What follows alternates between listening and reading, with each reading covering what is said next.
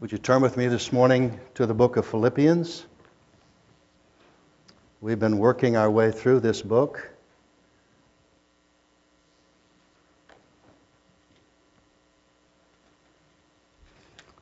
The last two Sundays we kind of took a break because we had Palm Sunday, and then last week we had Easter. But today we want to return to Paul's letter to the Philippian believers. A quick reminder of the key word, not the only word, but the key word that we've been wrapping our thoughts around as far as the theme of this book is joy. There are others who think that perhaps unity shines forth more. I think both of them are certainly appropriate. I've been building my comments around the word joy. Please remember that Paul gave a report of his own situation in chapter 1, verses 12 through 26. He wanted them to know back there what he was going through in prison. Having done that, he then in verse 27 of chapter 1 shifts his focus and addresses the Philippian believers. He emphasizes for them something that's very, very important. And if you have your Bible open, look at verse 27. Do you remember? The first word of verse 27 is only. The word only means, in our context, if you want joy, you must give priority, first and paramount importance to three specific things. Number one, standing firm. Number two, striving together courageously. And thirdly, humbly suffering for the gospel of Jesus Christ. And then as he opens chapter 2, he begins to deal with a very, very important subject in the body of Christ. It is something that must be maintained in order for joy to truly be experienced. And what is that? It is unity. Unity. Please remember that Christian unity is not uniformity. Everybody doesn't have to wear the same uniform.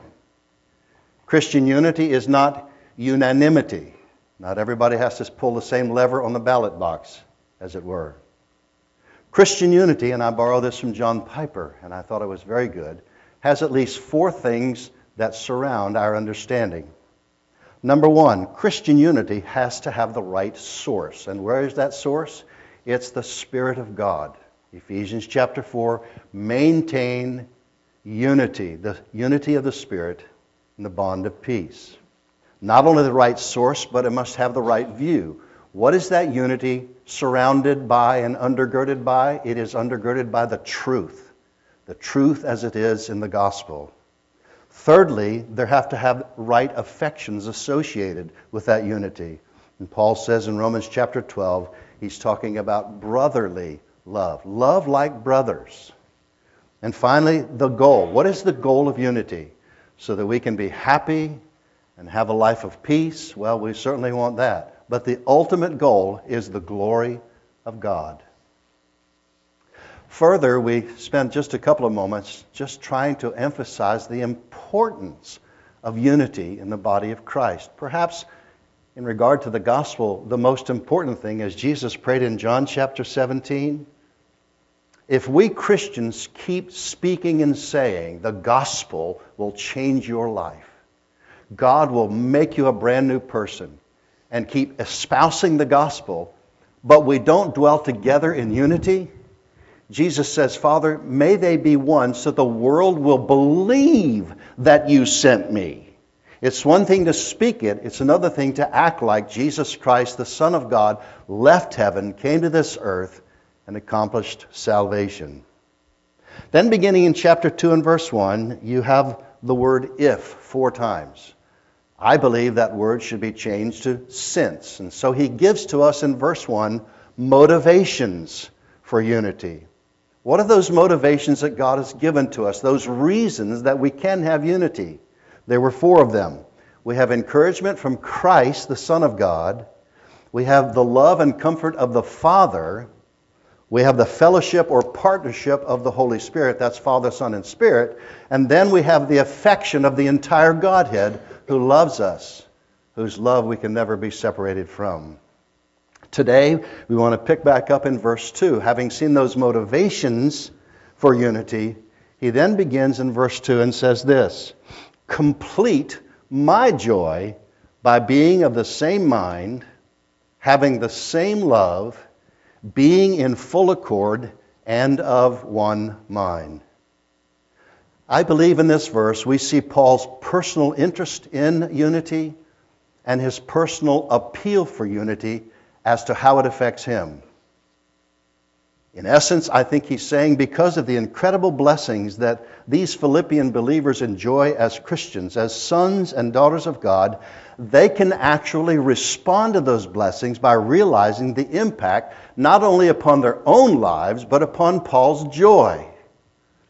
One of the things that I struggle with in my life, perhaps you do as well, is I'm grateful for God's blessings.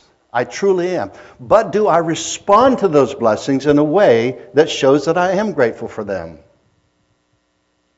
You see, their unity matters for more than just themselves. In this individualistic, self-centered culture in which we live, where it's all about me and how it's going to benefit me, Paul directs their thoughts to understand this will be a blessing to you, but it also deeply affects me as your brother in Christ. Let me pause here and just say this. No matter how much joy a Christian can experience at any given time, that joy can be enlarged. More than that, we personally can be involved in that process in the lives of other believers. Think about that for just a moment. It is actually possible for me to be an instrument in God's hand to expand, to enlarge, and to help on maturity in other Christians' lives and their joy. That's an awesome responsibility, folks. It's also a blessed privilege. Do you remember the writer of Hebrews in chapter 10? One of the reasons, not the only reason, but one of the reasons why people who call themselves Christians should regularly be with God's people when they come together is not just for their own sake. That's the mindset of the Western world. But primarily is for the glory of God, and penultimately, secondarily, for the blessing and encouragement of other believers. He says in chapter 10, verses 24 and 25, don't forsake the assembling of yourselves together, as is the manner of some, but rather when you come together, stir one another to love and good works. I don't know how you came here this morning. I don't know why you came here this morning. I'm glad you are. And I believe you're here because God brought you here. He has a word for you and for me. And one of those purposes is that somehow during this time that you are here, if you have the opportunity, the door is open, you should be able to address another believer and say, how you doing? How can I pray for you? How was your week? How can I encourage you? How can I be a part of your life to stir you on to love for God, love for His people, love for the world, and good works? You remember those good works Paul talked about in Ephesians chapter 2? We know verses 8 and 9, for by grace are you saved through faith, and that not of yourselves, it's a gift of God, not of works, lest any man should boast. But it doesn't stop there. There's not a period there. Because the next verse talks about, we are God's workmanship, created in Christ Jesus for the purpose of good work. You, in my life, can stir me on to love and good works, and I can do the same for you. It's not a bunch of people running around like little chessboard pieces, having their own little thing done. We're together to stir, to encourage. And I have the privilege, and you have the privilege, with other believers to be a part of their, this is probably not a word, it may not get into the dictionary, but it's your joyometer. You know what that is? Like a thermometer. Your joy factor, your tube of joy. We can have the privilege of raising that up and helping it to stay up. Does your joy ever wane? Does your joy ever go down? If you've got that down, please tell us how you did it. Write a book and you'll be a millionaire. I think the Apostle Paul struggled with that. Read his letters. And so they can help refill his joyometer on a regular basis. And is that important? Well, Nehemiah chapter 8 and verse 10 says, the joy of the Lord is my strength. It helps me to remain strong in my walk with the Lord. So as we look at this verse, I just want to talk about a couple of things. First of all, the meaning of what Paul says at the beginning, complete my joy. What does he mean by that? And then secondly, in that verse, he tells us how we can do that. Complete my joy, and let me tell you how that can happen. The words complete my joy, by the way, are not a suggestion. They're not an option. In the Greek language, they're imperative. Verses 1 through 4 actually are just one sentence in the Greek language, and the only command, the only imperative in those 4 verses is complete my joy. So it's something that they should take seriously, and as God's people, we should as well. Well, what does that mean? Well, Hendrickson says it means make full the measure of my joy. Fill my joyometer back up on a regular basis. Now, before Paul gives them this fourfold directive as to how to do it, he has made it clear already in this book that he does have joy from them. He's not asking them to be the originator of his joy. If I'm expecting you to be the source of my joy, I'm going to be sadly disappointed. And if you expect me to be the source, listen, the source of your joy, we're both going to be disappointed. God is the source of joy. That distinctly belongs to Him.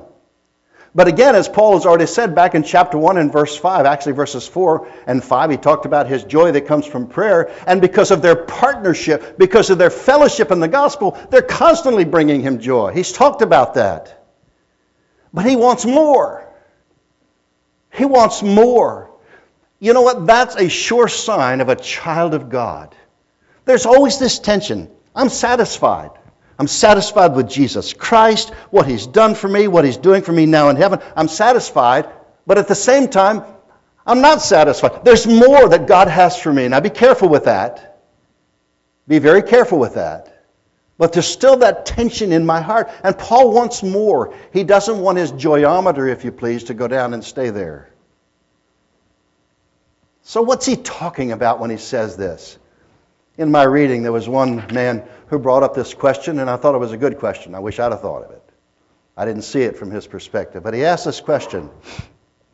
When you see that phrase, complete my, with the emphasis on my, joy, it might sound strangely self-centered as a lead-in to Paul's directive that his friends should not think about their joy first, they should think more about him. That's a good logical thought. In other words, he's saying, hey, you guys, your joy is important, but you complete my joy. In other words, I'm more important than you are. It seems like that, but I don't think that's what he's saying. And if we're not careful, we'll misunderstand his emphasis. Let me paraphrase it. I'm not sure who I got this from, but I like the paraphrase. Because my heart embraces yours, listen, my fullness of joy depends on your growing in unity one with another. If we only understood the consequences, both in the church and even in the community, when a church becomes a group of wrangling, self-centered people, that filters out in the community. And believe me, that word will get around. And the reputation of that church will be known in the community. Paul is saying, your unity is directly connected to my joy. My joy depends, not totally, but my joy depends upon you guys. It causes me great pain to hear that there are tensions among you.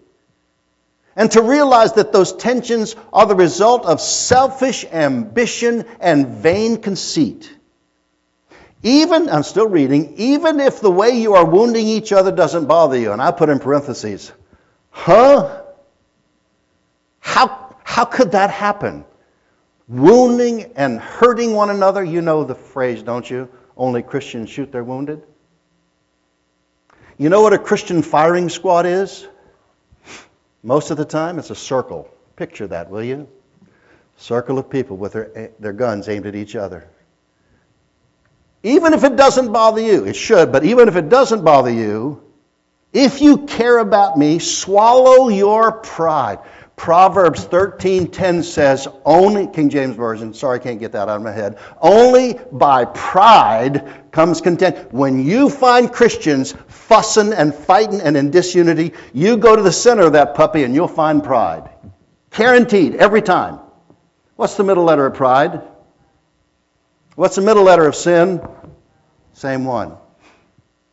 So he says, swallow your pride, as it were, or overcome it by the Spirit of God. Break out of your prison cell of self-centeredness and humbly treat one another as more important than yourself. Talk about an anti-Western Christianity mantra. You ain't a bag of chips and all that. You think the world revolves around you. Wrong answer. And if you'll act in such a way as to combat that, I'll be as happy as a lark. A friend of mine used to say, like a fat rat in a barrel of cheese. Huh? Now, listen to me. This is important. This is relevant. This is more relevant than this morning's newspaper, even if you've already read it. We must be convinced of the importance of remembering that we are a body. We are a family. And in a culture where the breakdown of the family is smothered and ruined, it's hard to conceive of that sometimes in the body of Christ. Dysfunction is ruling in our culture. We need to capture that idea of community and family. And because we have responsibilities. But brothers, this is not a responsibility. I know it's a command, but it's a privilege that I could actually be a part of your joy and you could be a part of mine. That's astounding. Now let me make a personal, practical application to you, dear folks at Living Legacy. When the Lord brings your new pastor, here's a verse of Scripture that I want you to keep either on your screen, your phone, your mirror, your car, somewhere else. Turn with me to Hebrews 13:17. I want to show you something. This also, by the way, is for the leadership team that's in place right now. That's Brother John Williams and Scott Landis and myself with the governing leadership. But when the new pastor comes, I want you to remember this verse. This is important. If as a group of godly people, as a congregation, you have this nailed down when he comes in the door, you'll be off on a good start, and I think God will richly bless you as you progress together. Look at Hebrews 13, verse 17, and there's a key word in that verse. Obey. We Americans, we don't obey anybody. You can suggest it, but I'll think about it. Well, that ain't biblical. And I know when I do wedding ceremonies, I've even had potential brides say, you take that out of the ceremony. Because part of the Scriptures is for a wife to obey. Now, is that slavish fear? Is that being a doormat? No. That's a sweet word that means work with them. Surrender and humbly walk under their authority. So obey who? Your leaders, and submit to them. For they are keeping watch over your souls as those who will give an account. They have an awesome, incredible responsibility. They are going to give an account to God someday how they have shepherded your soul. Now, please keep going. Let them do this with what? What's that three-letter word? Whew. I'll say this tongue-in-cheek. I've often heard it said. Pastors will say, you know what, if it wasn't for people, I'd love my job.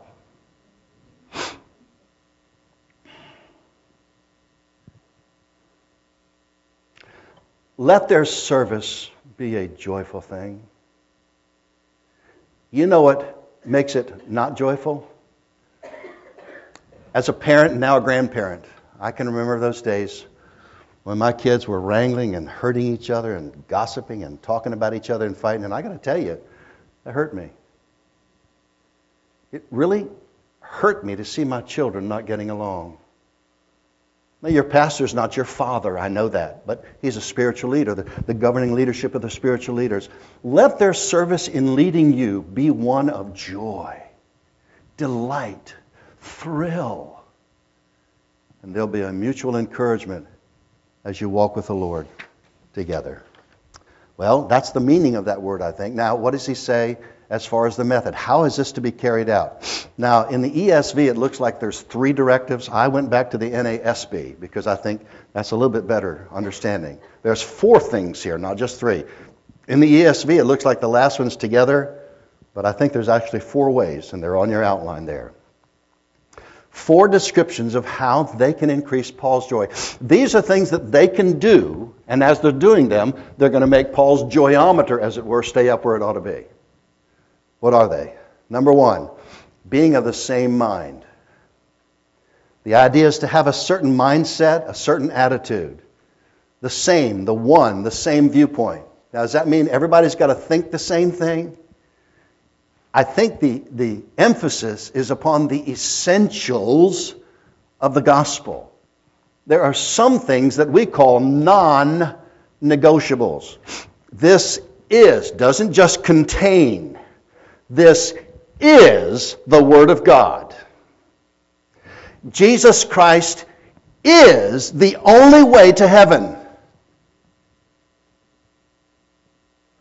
Those are non-negotiables. Those are essential. Now, if you are wrangling about eschatology, a premillennial, a postmillennial, an amillennial, or whatever millennial, I have a friend of mine who says, I'm pro-millennial. I'm for it if there's one.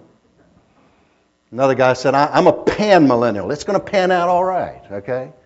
You can have great discussions and disagreements over, well, is there going to be a dispensation of this and Jesus comes here and the beast and Russia and the false prophet? That's okay. There's 2 things you got to settle on, though, and everybody's got to agree on this. Jesus is coming again. That's a non-negotiable. And secondly, you better be ready. That's a non-negotiable. You understand what I'm saying? So when he talks here about being of the same mind, he's talking about the essentials of the gospel. We must agree on those things. We have to have the same thinking about those. There are those, even in our day, who say, when they hear the word doctrine, doctrine divides. We don't have much doctrine here. Really? If you don't have doctrine from your pulpit, what do you got? Well, you got little stories and opinions, and you get little sermonettes that produce little Christianettes that are about as fluffy as the Easter Bunny. No. Doctrine does not divide, but rather it unites. And I'm quoting here Mr. Johnson. True doctrine, far from dividing believers into rival theological camps, actually promotes and preserves true unity.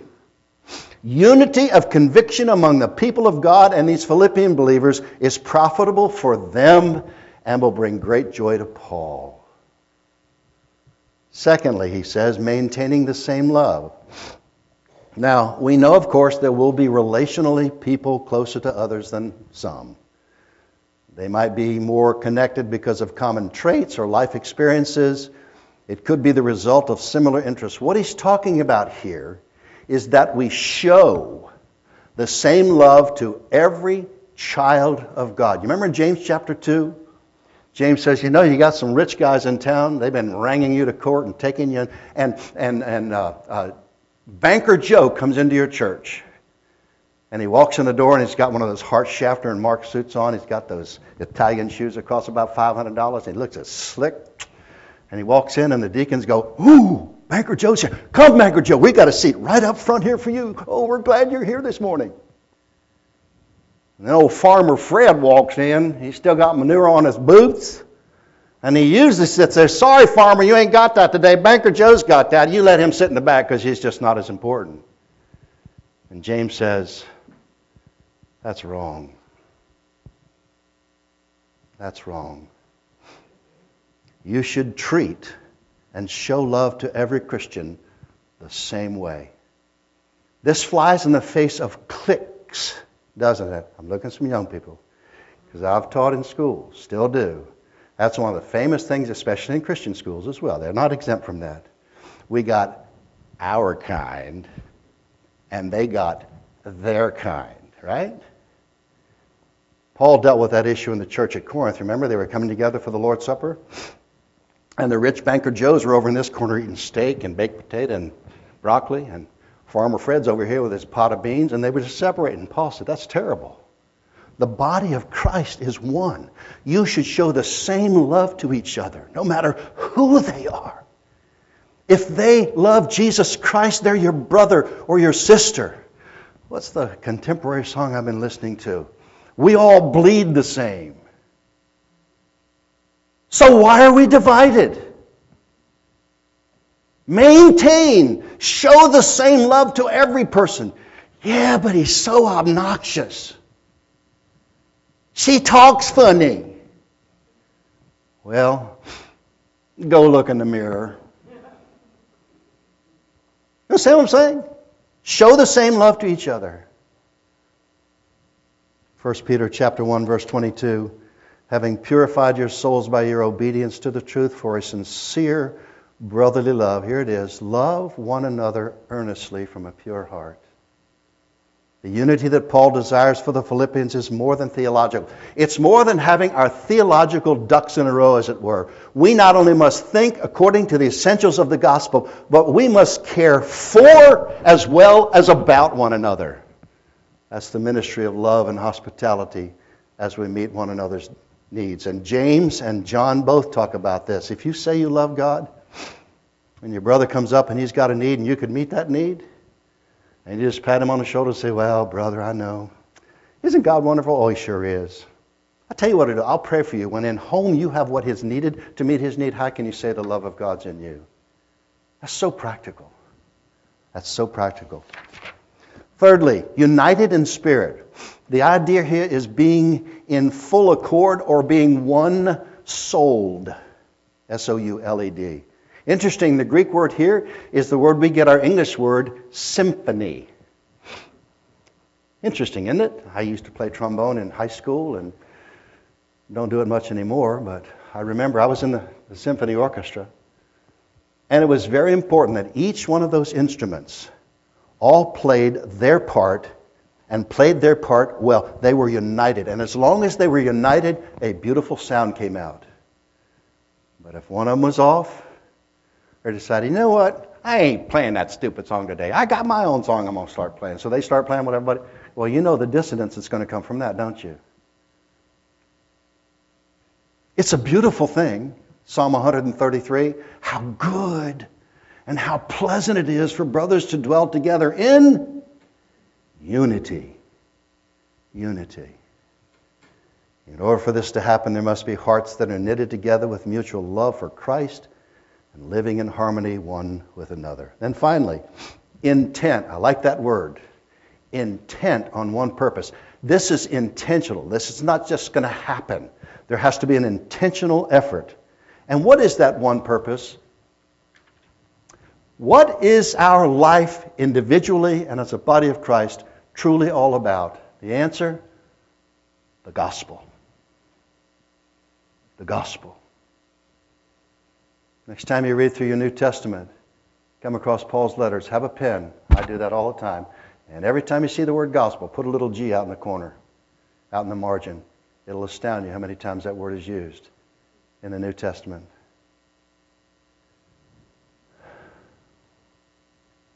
The reason for our existence, having been born into the family of God, is as we come together this morning, in times like this, to rejoice in the gospel. And we're going to do that at the end of our service as we rejoice in what Christ did for us. We're going to celebrate communion together. This doesn't make me a Christian. This reminds me that by the grace in the gospel, I am a Christian. Don't you love to remember that? You folks have been married more than a couple years. Don't you like to go back and remember? Got a relationship with someone that's very special? You go back and remember that. That just fills your heart with praise, doesn't it? As we remember God's grace to us, then secondly, we rejoice in it. But thirdly, we need to rehearse it.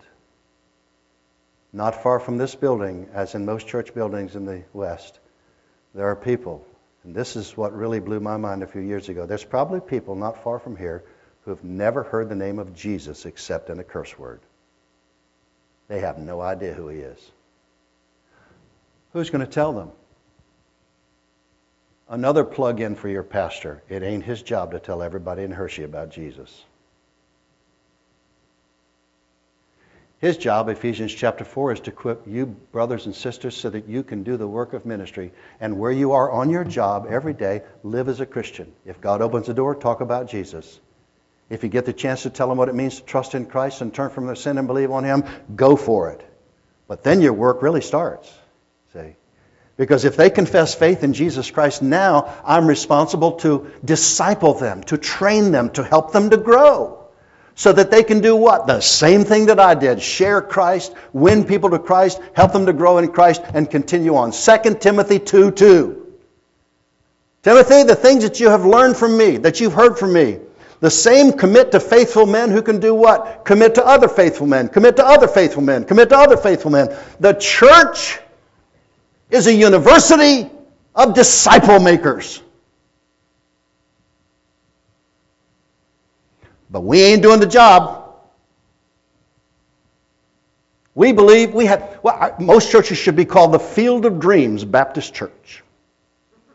You know the motto of the Field of Dreams? If you build it, they will come.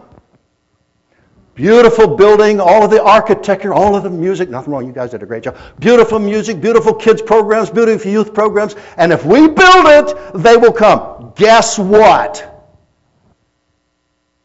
Unless you're putting on a circus or tickling their ears or giving them something they love, they ain't going to come. They don't need us. The world's got too many good things. We can't compete with them. The one thing they can't argue against is a holy life that's totally committed to Jesus Christ and a group of people who love each other intentionally and have a burden not just for the local area, but for the world.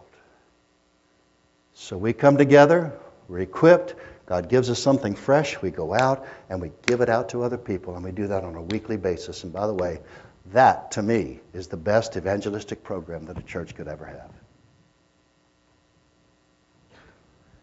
What's the purpose? It's the gospel of Jesus Christ. And of course, the ultimate purpose is the glory of God. All right, so we have the meaning of complete my joy. We have the method of how that happens. What's that message for you and me? It's very simple. I think Paul's desire is a wonderful example and a pattern for us as God's people. If we would experience joy individually and as a church, then we have to pursue unity. How? Having the same mind on the essentials, showing the same love for all the body, being one-souled as God's people, and staying focused on the central purpose of living and proclaiming the gospel. If we do, God will be glorified. Lost sinners will be converted. New children will come into the family, and we'll have the privilege of helping them to mature. And finally, a spirit of joy, perhaps something like we've not known for a long time, will characterize our gatherings. People will get up on Sunday morning and go, what time does church start? Oh, I think I have a headache today. I don't think I'll go. I think I'll stay home and watch TV. There's always TV preachers I can watch, and they can give me something. Yeah. We ain't going down that road. As opposed to, it's Lord's Day. You get to go to church this morning and be with God's people. Be around those people that love the Lord and fill up my joyometer so I can be a Christian this week. Come on, let's hurry up and eat breakfast and get to church. See the difference? Well, my question is all that Paul says, is that possible? Can that really happen?